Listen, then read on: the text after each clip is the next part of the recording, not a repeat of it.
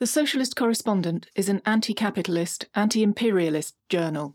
It supports all those fighting for peace and socialism. Podcast 73. The Solomon Islands. A challenge to US domination in the Pacific.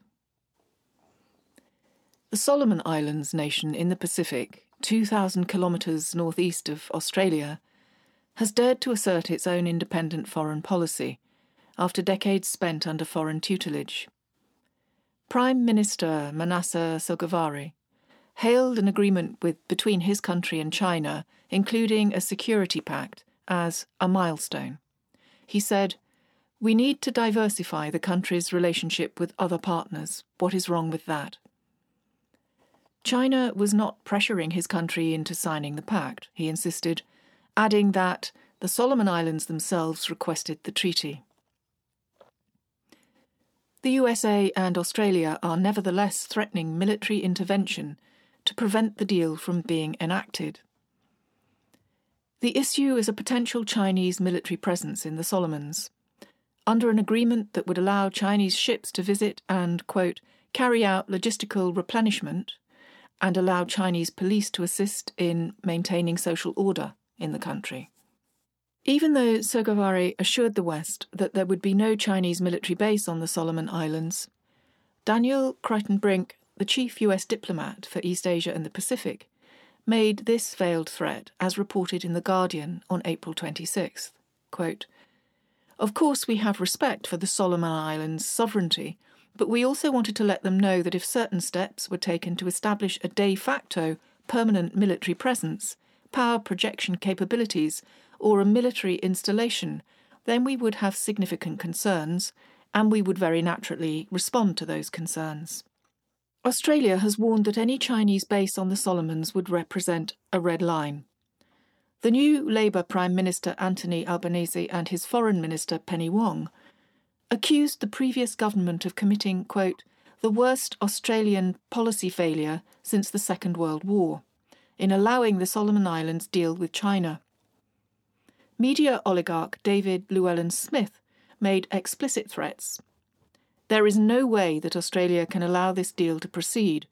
If it must, the nation should invade and capture Guadalcanal, such as we engineer regime change in Honiara.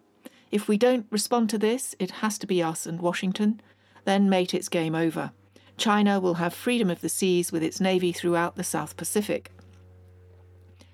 As the newspaper Australian put it, the deal, quote, could hardly be more geopolitically significant for the challenge it presents to long-standing US hegemony in the region. It is the Solomons' position in the southeastern Pacific that makes the country so strategically significant for America's future war against China.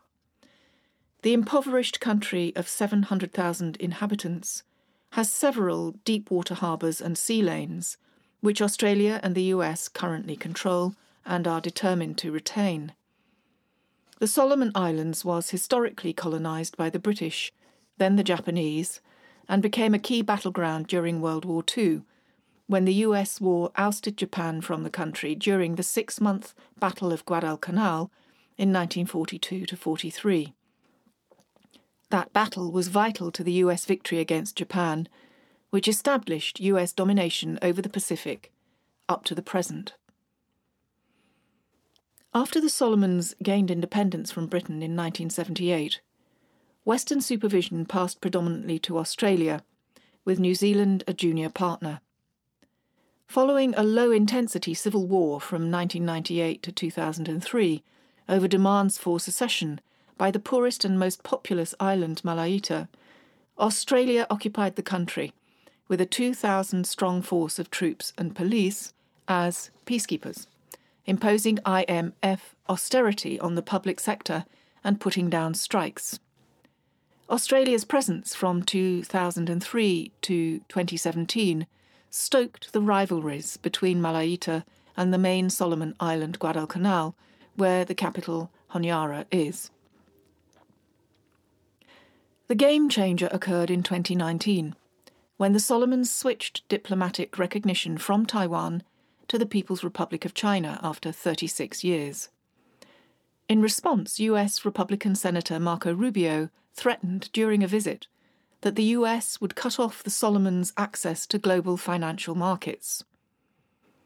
The following year, the US gave $25 million in so-called aid to Malayita, a far larger amount than aid to the Solomon Islands as a whole.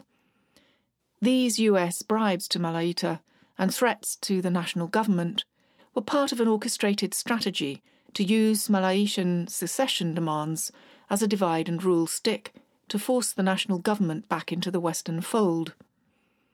Encouraged by the US, the right-wing separatist group Malayita for Democracy demanded the immediate expulsion of all Chinese nationals from the island.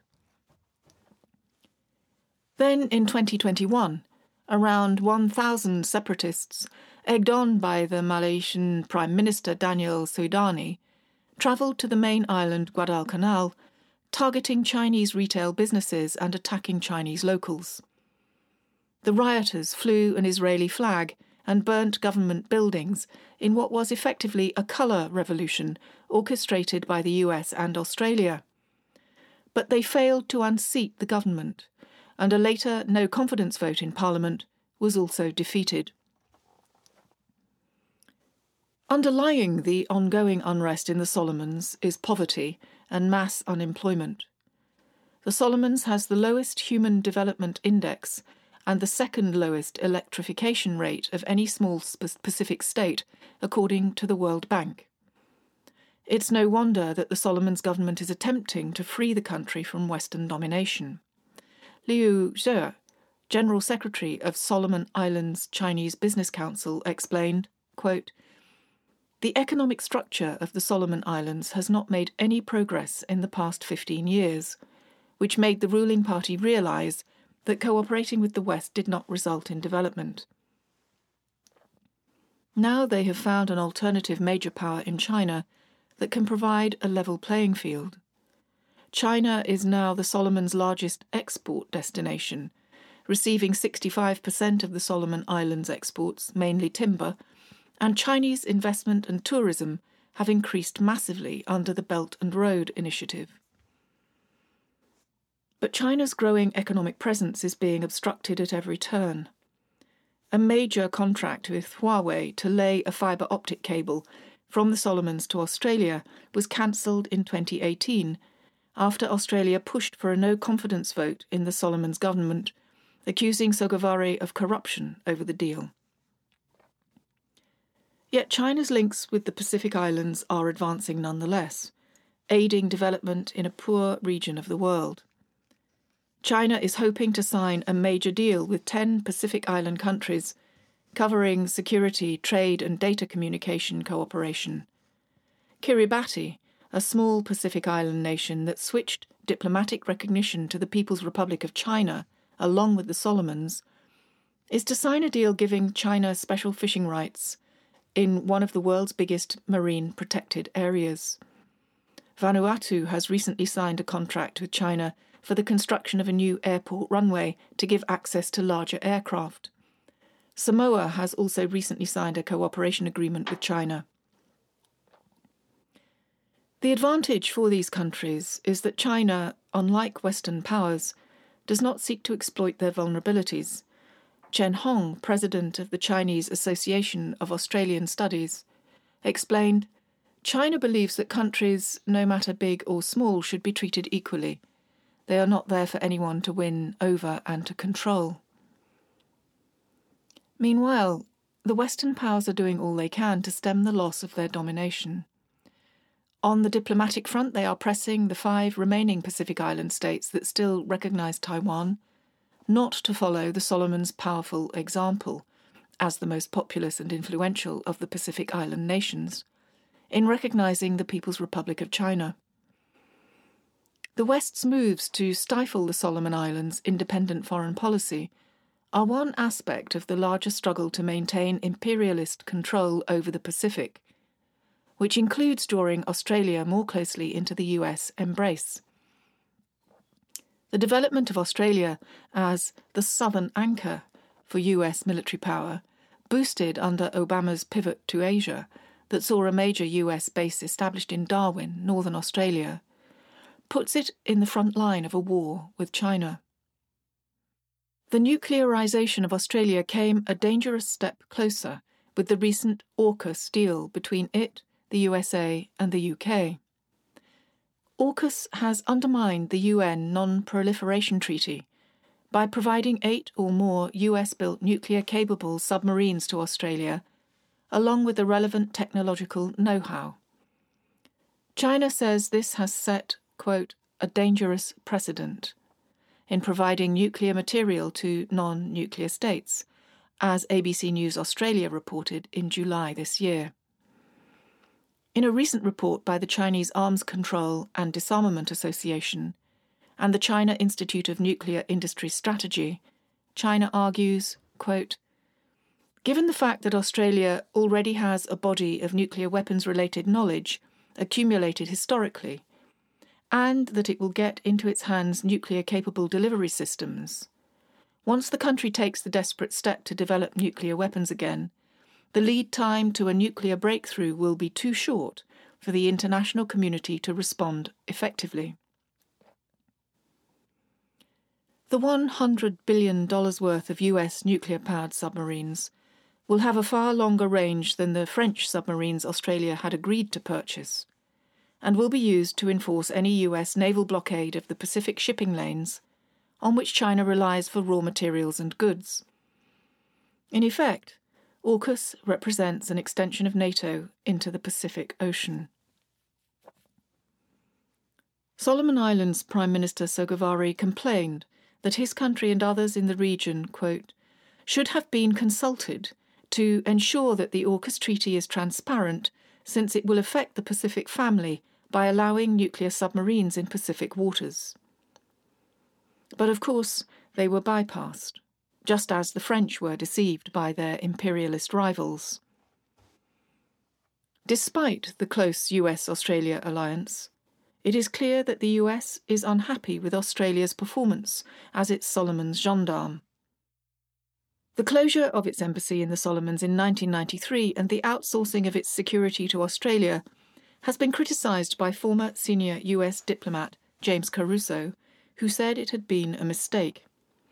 Now the US is planning to reopen its embassy in the capital Honiara to regain direct control. So much for respecting national sovereignty, an idea frequently invoked to promote NATO's proxy war against Russia. Not that Australia is any better, with its frequent references to the Solomons as, quote, our backyard. This insulting term was condemned by Sogavare, who said a backyard was a place where rubbish is collected and burned, and where we relieve ourselves. Compare this to China's view that the Pacific Islands are, quote, neither the backyard of any country, nor an arena for great power games. Tarcisius Kabutalaka, a Solomon Islander academic at the University of Hawaii, observed that the Western position was to lay down the law and say, you can't have this kind of relationship with China. The irony is that we can and we do. The insistence by the Western powers on retaining control over the Solomons is not some faraway problem for us in Britain. Rather, it represents a clear and present danger to world peace. Biden's recent off-the-cuff reversal of the US's long-held one China policy over Taiwan shows that the US is deadly serious in its intention to prevent China's rise, and Western threats to invade the Solomon Islands make that country one of the flashpoints where the US war on China could begin. If you'd like to read more or to subscribe to the journal, you can do this via our website at www.thesocialistcorrespondent.org.uk.